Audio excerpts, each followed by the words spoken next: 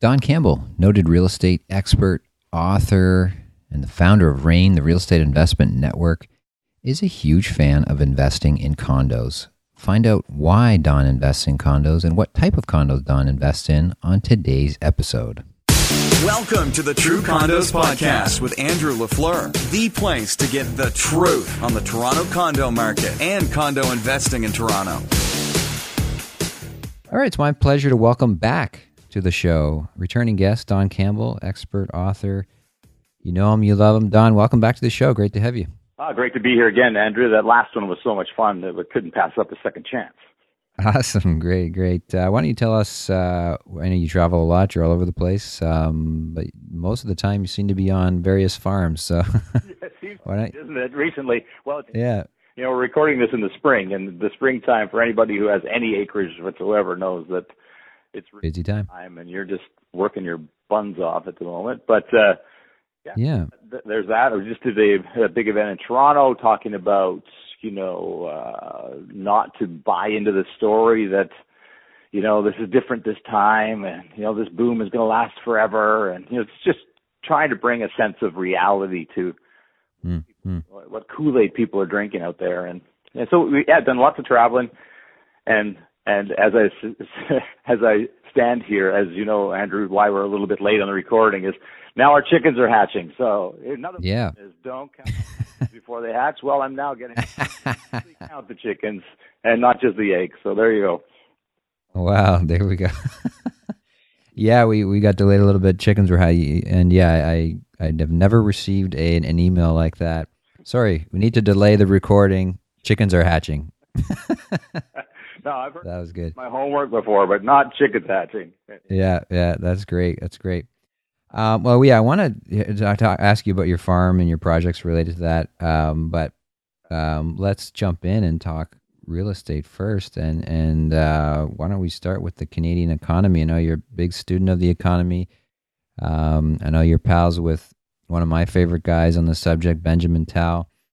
I don't know who else you follow. Maybe you could tell us who else who do you follow? Who do you listen to when it comes to the economy? And I'd gladly do that. And here's an interesting thing is that I listen to, follow, and pay attention to people that I know and trust and people who I think have a different opinion than me.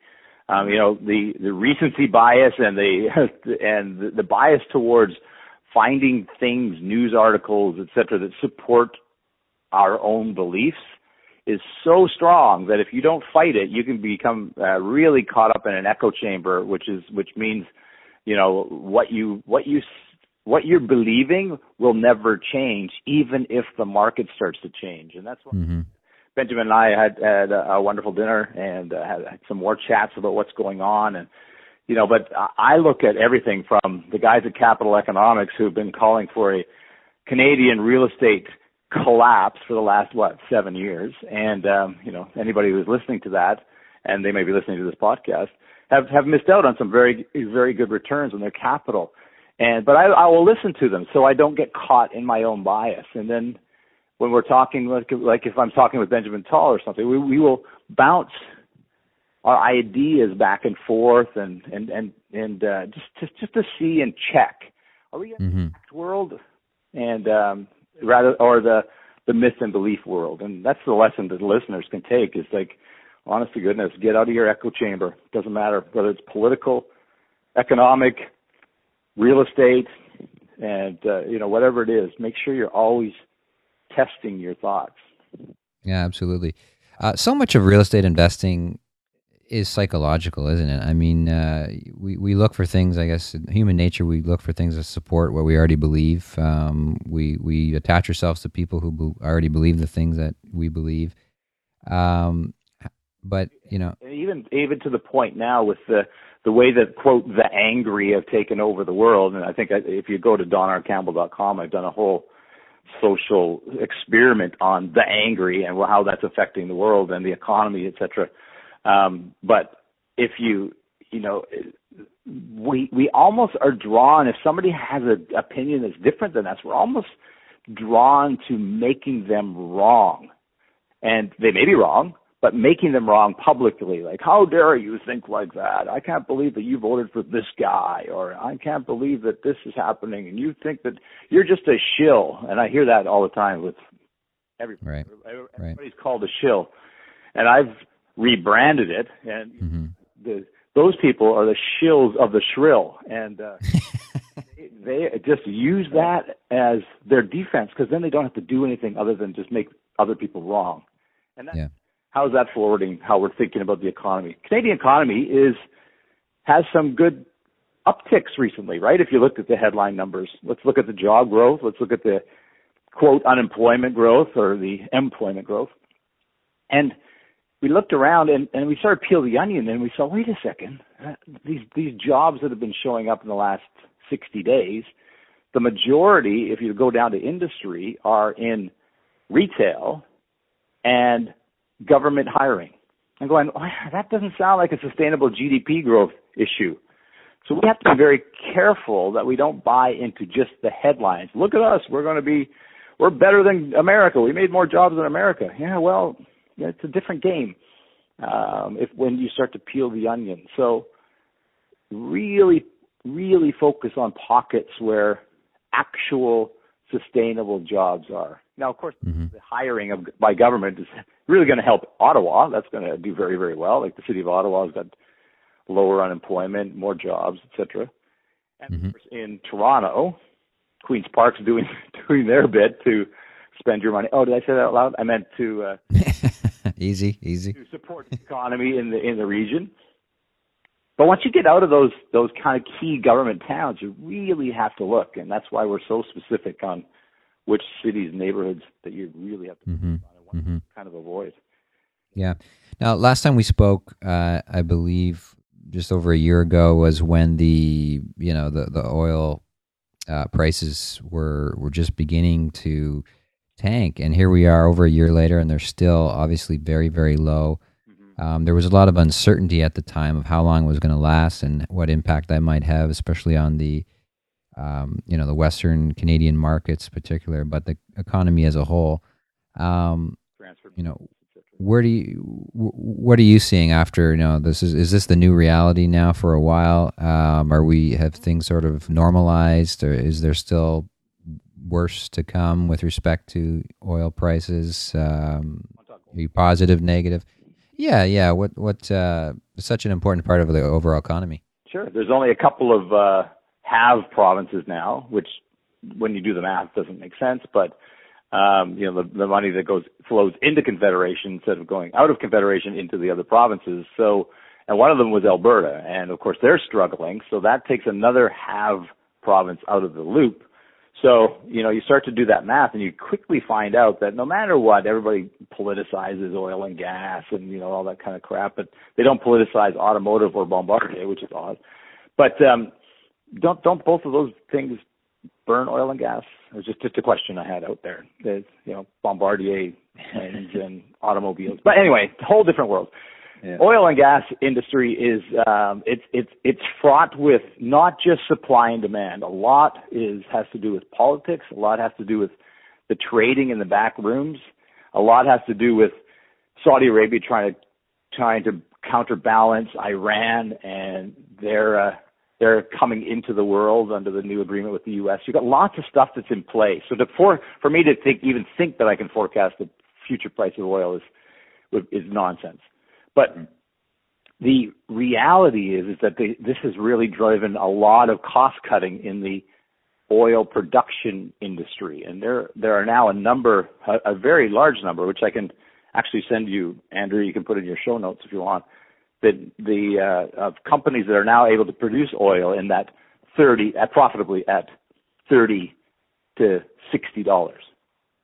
Really? Because the cost cutting has right. really occurred. Well, of course, cost cutting costs jobs, and jobs drive real estate. So now that's why we're seeing at about month 2021, the just bang on predicted. The Calgary real estate market is starting to accelerate in its average sale price drop and days on market, and even price sold versus list price. All those stats that really matter Yep. are really starting to show up. That Calgary's under pressure. Edmonton, not so much. They've got a lot more jobs there. It's a government town, and it's got an NDP government, so it's hired a bunch more people, and so that's kind of buffered it. But inevitably, if oil stays at 40 or below, or even 45 or below, you're going to see some more pain coming into Alberta. Mm-hmm. Mm-hmm. Dollars into the federal coffers. Yeah. It's the reason that you're starting to hear our Prime Minister talk about, well, maybe we should do a pipeline. Yeah, because the reality is starting to set in. You know, rhetoric doesn't feed people, and they're finding out that, oh yeah, we got to kind of feed people. Yeah, we kind of got to feed people. Yeah. Do you, Benjamin Tao? One of the things he has said a few times is basically that low oil prices are actually good for probably 95% of Canadians. Do you buy into that concept?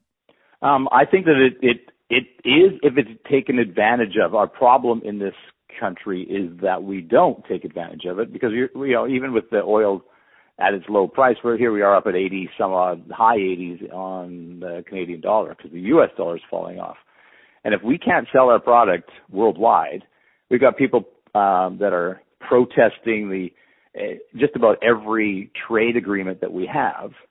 Even the new one that's coming up, Trans-Pacific Partnership.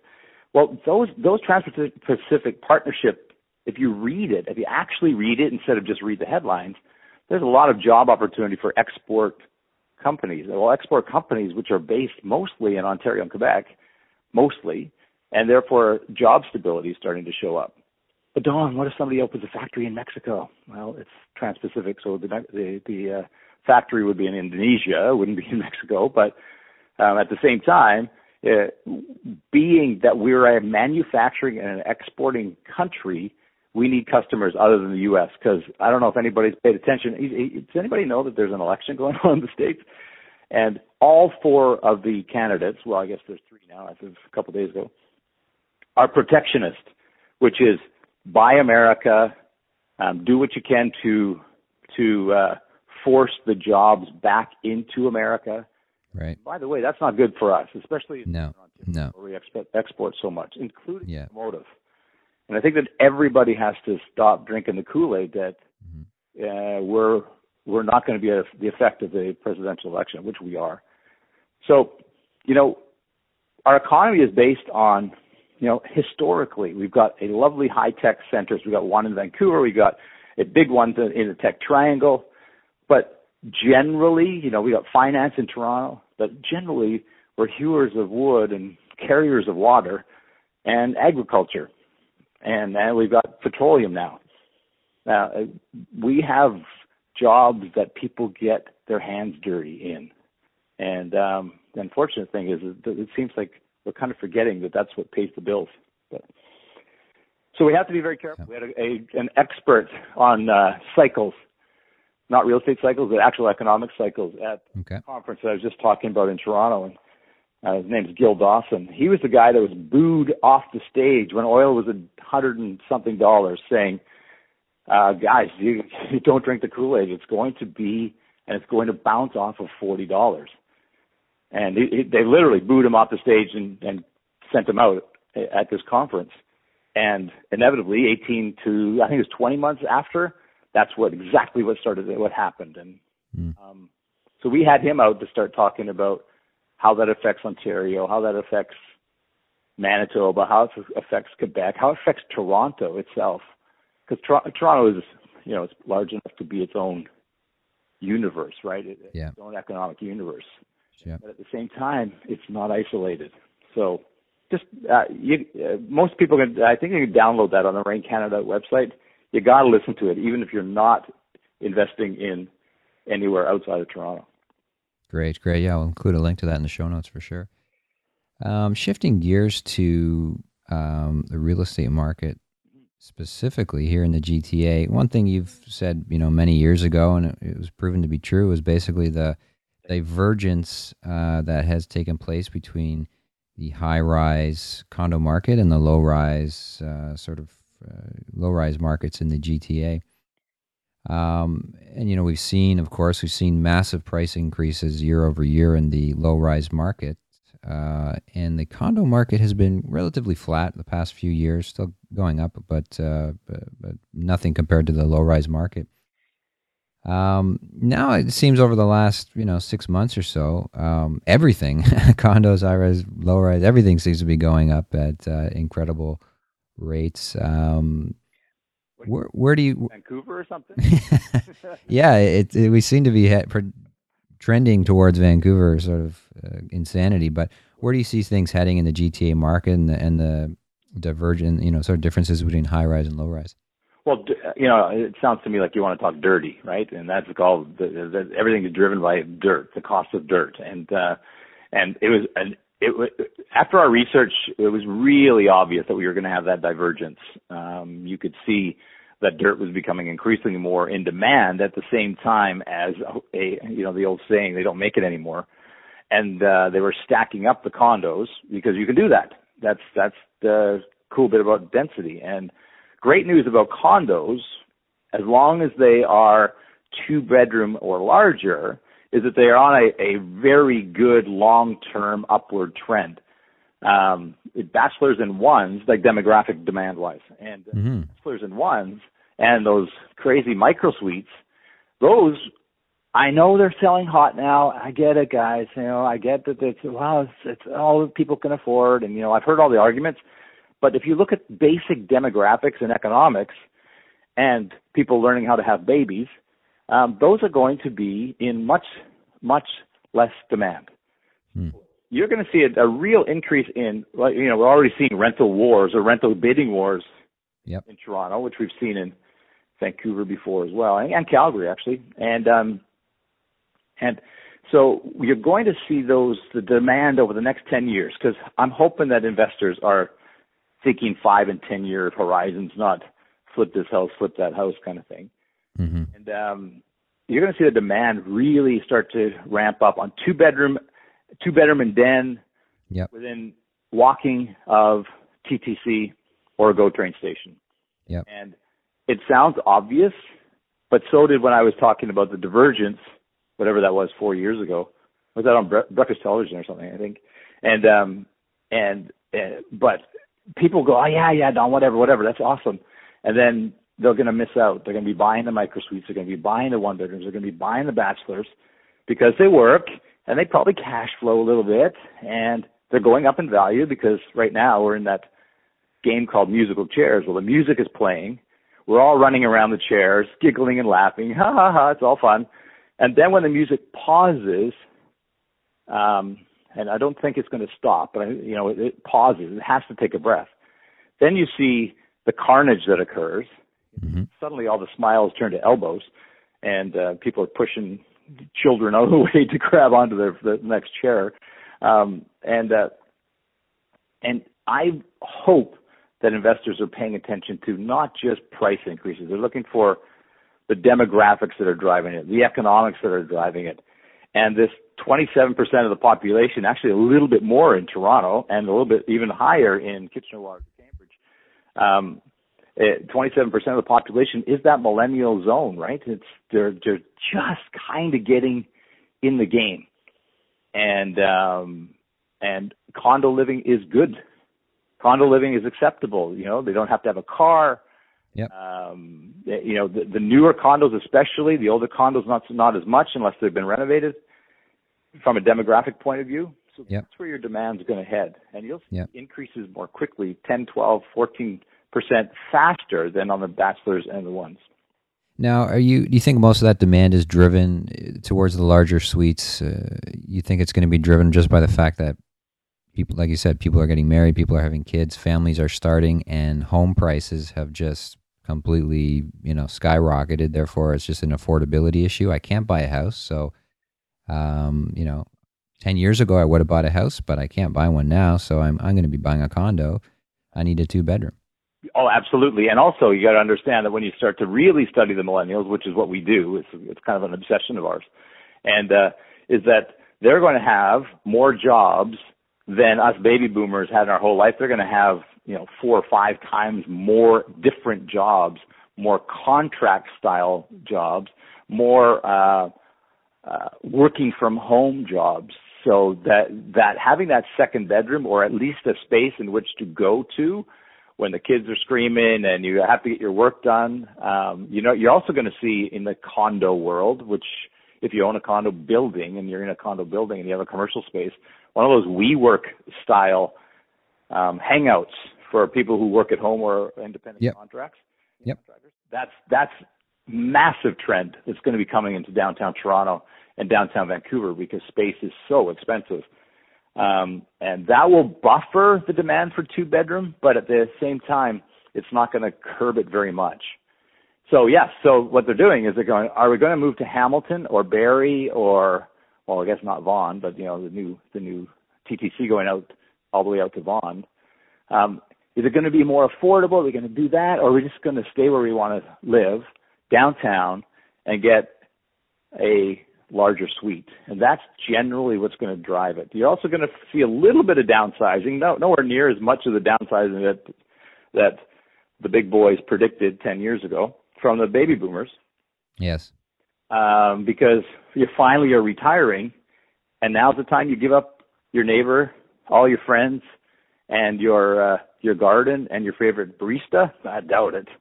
And a lot of people stay still at home, finding a way to keep it.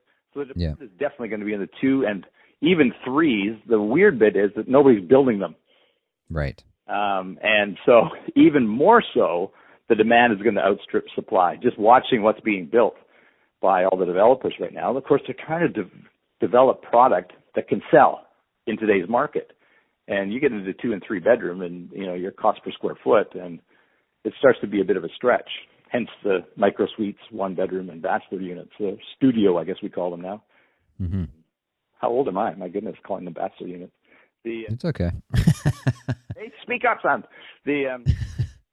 So that's something that everybody's got to pay attention to. Is the coming 27% of the population, a little bit more in GTA or in Toronto itself, are these millennials, and that's bigger or as big as the number of baby boomers. And you know what we did to the world.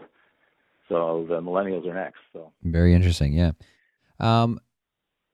In terms of the low-rise market, do you see anything stopping the seemingly, unstoppable momentum behind the low-rise market, in Vancouver, in Toronto, 10, 15% growth in average prices year after year? I know we, like to talk about average prices, but reality is, you can see, almost feel the prices rising every month, it seems. Do you see anything stopping that? At what point should we really be raising the red flag and saying this is a major concern? I think it's a bit of a red flag now in some communities, but at the end of the day, I looked up all of our notes from the 80s and the 90s to do it because of, once again, perspective, right? Keeping perspective. And I looked at it, it's like, how is it ever going to be an average price over $250,000? How is anyone ever going to afford? These kind of commentaries that have been going on forever. Will something happen? Absolutely. It always stops. The market always stops at one point. And it's generally right around the time when somebody's going, it's different this time. But stopping is not bursting of a bubble and market collapsing like the U.S. Stopping is everybody just kind of going, whoa, wait a second. This is getting a little bit untenable. And I think if you really want to see a psychological, as you mentioned, real estate is very psychological, a psychological tapping of the brakes is to see the Bank of Canada raise the make the prime rate quarter point or half a point. Now, it's not going to make a massive difference in somebody's payments, but psychologically it is. And here's the interesting bit, is that nobody's talking about the dramatic mortgage rate increases that have occurred over the last year, 16 months. And, of course, the posted rates aren't really changing because you can't do that. But the discounts that you're seeing on variable and the discounts that you're able to negotiate on the locked-in aren't anywhere near what they were 16 months ago. Right. In essence, the mortgage rates have gone up while the market has got hotter. So that once again goes to, people don't do math very well. No. and they just respond psychologically. So if they really wanted to slow it down, they would do a psychological ploy and increase the interest rate. Well, of course, that screws up the underlying fundamentals called the Canadian dollar and the ability for us to export. So it's between a rock and a hard place for these guys. Yeah. Will it pause? Absolutely, it will. Will it be on Thursday? No, it won't. For me to once again to say, and I see guys doing this. It's going to go up and it's going to stop in August of 2017. I'm going, dude, you have no clue. Right. It's possible to be that specific. Way too many variables. Investors and homeowners need to know that too. Yeah. Let's talk about your own portfolio a little bit. I heard a great interview with you recently with Erwin Zueto over at Mr. Hamilton there. I'll include a link to that one in the show notes as well. Everyone can listen to that. It was a great one. And you talked a little bit about your own portfolio. One of the things that caught me by surprise, maybe it shouldn't have, but you mentioned you own a lot of condos. Okay, so maybe you could talk to us a little bit about your portfolio, the condos that you like to buy or you have bought or what you have. And what are the pros and cons of condominium investing versus other types of property? As a benevolent dictator, condos is psychologically more challenging than owning non-condos, obviously, because then you have to defer to listening to discussions by 70 other people as they try to make a decision, which I'm really not very patient with. But that's the downside. The upside for me is the ease of management, the location. Generally in these high dense areas, I'm targeting now. I used to target upper, lower middle class income people in that are the baby boomers who have good jobs, right? That kind of region. Well, blessed am I, because I bought in the regions that used to be that are now becoming really hot for millennials, which is the next giant trend. So the difference is I'm going to have to be spending more money on the renovation because the millennials won't accept the same crappy stuff that us baby boomers, when we first moved out, I would never show you a picture of the first place I moved out to. It's disgusting. It came with a rake for the carpet, and you didn't. God knows what was in there. And oh boy, yeah, it was beautiful. And but that's not going to be acceptable now. So I'm buying condos because they're, economically, fundamentally right. They're close to transit. They're high dense. They're in walkable neighborhoods. Walkscore.ca is so important right now and will become increasingly more important. Yep. The ease of management, because if I own 3 or 4 in a building, it's easier for me to get a property manager. Because, by the way, I value my time. I don't want to manage my own properties. And I know people go, oh, well, it costs you 10% or 9% or 4%, depending on the city and the type of your gross income. I'm going, so your time's not worth anything. That's how I look at it. So I don't want the stress of all of that. So it's easier for me to do that because they're more concentrated. It's cheaper from an inspection point of view because everybody should inspect their properties at least once a year. Having them all located in these kind of more hubs. And you share the costs when the roof goes or the boiler goes. And frankly, the real reason is I buy property that makes financial and economic fundamental sense. Yep. So I have single family homes. I have with basement suites, legal, by the way. I have houses. I have, which are, I guess, semis in Toronto. Yep. I have row houses. I have condos in low-rise walk-ups, like 3-story kind of thing. Yep. I have condos in towers. I'm just going through in my head.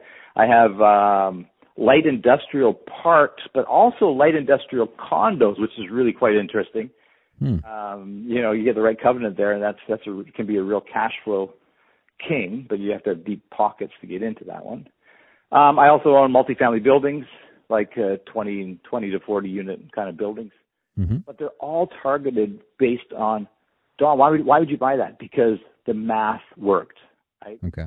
I never, ever, ever, and this is truth from the beginning, and people think they're online, but I don't care, is I never have bought for capital appreciation. I've always bought for income replacement, cash flow.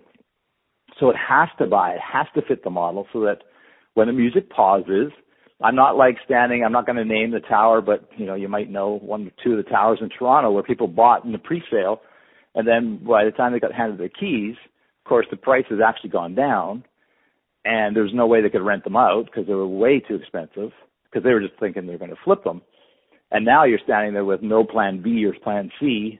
All you have is plan F, which is foreclosure, and that's not good.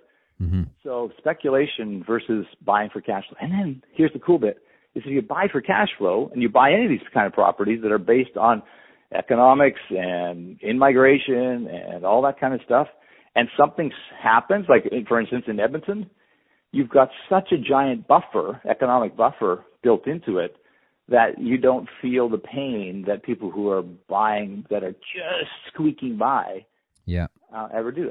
I grew up in a risk-adverse family. I'm the king of risk mitigation. Right. It has not hurt my returns at all. It just means that it takes me an extra day or two to make a decision. That's it. Nice. And when it comes to condos, you buying? What do you like? If you were shopping for condo today? Yeah, that was my question. Older condos. It sounds like you're buying older buildings in great locations and you're renovating them. Yes, 100%. And I definitely take the last 2, if not 3 years of condo minutes and read them voraciously, looking for, okay, who's the condo king here? Are they making smart decisions? This is before I buy. Are they making smart decisions? What's their condo reserve fund study really say? Are they living up to it? Condo reserve fund studies, as you know, sometimes are overblown. You have to replace all the windows in the next 10 years, so let's start saving $1,000 a month. It's crazy. But at the same time, I want to know that the building is well maintained. There's no rental restrictions. Limited rental restrictions, because that's the other thing that I see investors buy in a building that they didn't do that homework, and then suddenly, what do you mean I can't rent this out? Sorry, the bylaw is the bylaw, which actually, when you think about it, is constitutionally incorrect, but we're not going to get into that discussion. But so at the end of the day, it's the due diligence that has to be done. Do they go value as much? Right. Probably not, but my for 20 years, my thing is I want real estate to fund my life, not be my life. Right. And if I want it to be my life, then I'll just buy a whack of single family homes and manage them myself and feel like I'm busy. Right. Like I'm going to do here in about a month and a half I'd rather fly to the UK and go to the Glastonbury Music Festival with me and 170,000 other crazies and hang out there knowing fair well that the real estate is well taken care of, rather than looking at my texts every 15 minutes wondering, oh God, I wonder what's next. Absolutely, yeah, and that's something that we talk about a lot on the podcast is, look, lots of different types of property you can invest in. Single-family homes probably are going to give you the best ROI long-term, especially if you're, splitting them up and putting multiple units in them. Yep. But it's a question of lifestyle, like you said, is do you want to make a great return and have no life, or do you want to make a good return and have a great life? And on the side is you don't have to live where you invest. And I see people just so obsessed about, I want to live in Toronto. I want to invest in Toronto. That's great. But, you can get a way better ROI if you start to look out in some areas where you may never even have visited or have, in your world, a bad reputation. Live downtown Toronto. Have the view. Walk down to all the great restaurants, but put your money to work. Make your money work harder than you, and find some spots, whether it is in Toronto, maybe it's out in the Junction or the Junction Triangle. Maybe it's Leslieville, which is getting expensive. Maybe it's anywhere along the TTC, but maybe, just maybe, because the GO train is going to be expanding and it's going to go through Grimsby down to Niagara. Mm-hmm. Maybe the unfound spot is to buy an older building with 10 suites in it in Grimsby and just wait, and then live your life, get a manager, drive down there every couple of months, go to the Niagara Winery while you're doing it, and then drive home. You know, that sounds like a being in your life, not I mean, a funding your life, not a being in your life. That sounds like a nice Saturday right there. It is. By the way, the Forty Creek Distillery there is really awesome too. Yeah. Okay. Good. Actually, it was funny because that was one of the questions I did want to ask you was, is it better to buy close to home, what you know, so to speak, or is it better to diversify or just to go anywhere where the numbers are good? Like, there are also, I guess, risks of going to places that you don't know as well. But what your philosophy is basic. Well, go ahead. Yeah. You can know an area better than the locals in a week of study. Right. Because you have no emotional attachment to that neighborhood or that street or that whatever, right? So if you just take Scarborough, I remember we took bus tours through Scarborough and people in Toronto were losing their stuff saying, why are we driving around here? This is crazy. And I'm going, no, this is like where it's going to happen. Now, of course, there's still neighborhoods that may or may not work there, but people have made millions because they didn't buy into past history, past story, and headlines.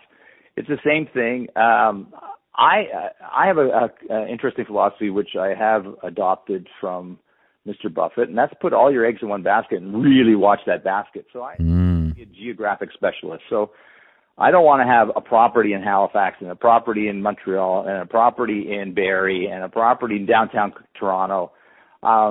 Because the expense of managing that is so much higher than if I have all my I'm just going to make Grimsby up again, but I'm going to put all my properties into Grimsby. I know what's coming. I know it better than the locals mostly because I actually spent a couple of minutes on the interwebs and my homework. Yeah. And then I just obsess about Grimsby. And then when somebody phones and say, hey, we got this thing in Oakville, you kind of go, no, I'm a Grimsby guy. Sorry. Oh, you're going to miss out. Yep, I am. Thank you. Get in your way. Yeah. Work, buy more, and if the numbers don't work, then stop buying. That's right. Yeah. So you don't have to buy. Sorry about that, realtors. But you don't have to buy. Yeah, excellent. Don, it's been great chatting. Why don't we finish up and tell us a little bit about your passion project right now you got working on the farm, and what is it and why are you doing it? Well, birthday's coming up in a couple of days, 50 something, and I've always had this thing that I really need to change the conversation around things, and I believe that we've done that in real estate. I remember 20 years ago, we were talking about economic fundamentals and reading my headlines, and everybody's going, what is this guy talking about? And now, of course, everybody attempts to do it, which is good. That's exactly the goal. So I'm happy that you're all talking about economic fundamentals. That's awesome. It wasn't happening 20 years ago. Now what my legacy project is I'm using the model of a high-tech hubs. They build those high-tech hubs where all the young companies come together and are under one roof and they get the infrastructure, et cetera. And it creates its own energy. Well, I'm going to be doing that in agriculture. It's going to be an agriculture innovation hub. It's going to be a hub as well as a school. And there are so many kids out there who don't have, farm kids, et cetera, who don't have the grades or the time to go through and get an ag degree at a university. And we're going to be able to provide them an opportunity for them to innovate, like find ways in which we can create more food in Canada on the acres that we have, without mono-farming, without all of that stuff. And there are some brilliant minds out there, 18, 19, 20 years old, that have nowhere to do it because land is so expensive. And frankly, they just want to go and figure out if duckweed's going to feed the world or not. And I want to be able to provide that. And later on today, as a matter of fact, Andrew, I'm going to go talk to a farmer who is nearing the end of his career. Let's do it that way.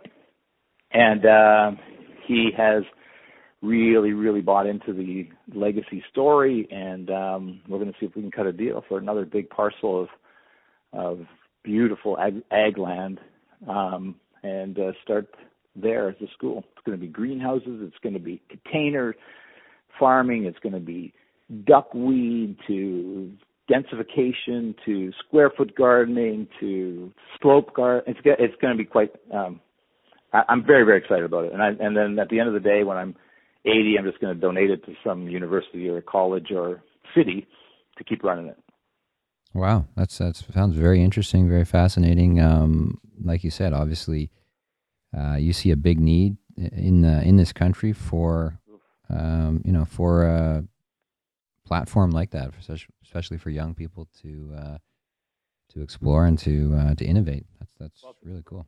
If people go to Facebook and go to the Rain Man on there, I think REIN, you can see some of the gardening stuff that we do there, and the agriculture stuff that has inspired people across the country to even put containers on their condo decks. Because even on your condo deck, if you grow tomatoes or lettuce or radishes or anything, it just feels nice that you've done that yourself. You can go out and pick something that you, with your own hands, have created. And I think that we're seeing a lot more of that. We're seeing more backyards with the raised garden beds. There's going to be a whole course on that because I see people doing it poorly and getting poor results and then getting frustrated and then just saying, "Oh, this stupid thing doesn't work." I think that I think we're on the early stages because the millennials are really buying into it. And if that happens, well, look out! It's going to be amazing. Yeah, it's a big trend actually. Daniels, the developer here in the GTA, they're big on urban agriculture, and one of the things they've been doing on all of their new condo buildings for the past couple of years is gardening plots as an amenity, and they're very popular. And think about how expensive that is for them. Yeah, it's just concrete and dirt on a roof. Yeah, but it brings the community together. It's something that everyone in the building can take part in, and it produces something valuable, food. And what they need then is an agrologist or somebody who knows what kind of dirt/compost to put in. Yeah. It actually is going to perform, and it's actually going to not be one of those things that it's a great selling feature and then dies after 3 years. Yeah, they seem to have that piece in place as well. They bring in experts to guide the residents and teach them how to, grow and be successful. So they need to be applauded and lauded, and that needs to get out into the world that that's what they're doing, because that is a trend that's going to be not short-lived, for sure. Absolutely. Great. Well, Don, thank you so much again for your time today. Really appreciate it. Of course, I'll include links to everything we've talked about in the show notes and links to people to reach out and contact you. Any parting words, final words from you today? Yeah, I would like to leave people with that whole thing. Two things. Number one is get out of your echo chamber. Mm-hmm. If everybody around you is saying the same thing and it supports your opinion, go get some more people to hang around with. Make sure that you are checking your data.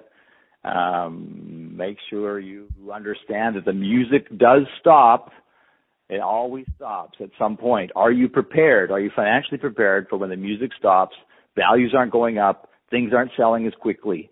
Realtors, if you're listening, put money aside because this does end at some point. And it's kind of nice that you're not the one that's going to be desperately having to sell the next condo just to feed your family. And so those things are so important. And also, if you're listening to this and you see somebody who's not smiling or having a crap day after you heard this, then please just smile at them or check in on them, because there are a lot of people who are struggling with many, many different things, and you can make a difference just with a smile. Awesome. Great. Thank you so much, Don. Cheers. Thanks for listening to the True Condos Podcast. Remember, your positive reviews make a big difference to the show. To learn more about condo investing, become a True Condos subscriber by visiting truecondos.com.